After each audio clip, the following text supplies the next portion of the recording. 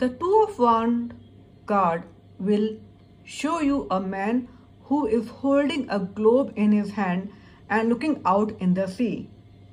If this card appears in a reading, it will mean that you have already begun something and currently waiting for the next step. If you are planning to go abroad, appearance of this card may mean you have high probability of fulfilling your wishes to go to a new country. This can also indicate that you are interested in occult sciences such as astrology and you like to travel a lot. This card also shows that you like to enjoy powerful position or somebody in your life wants a powerful position.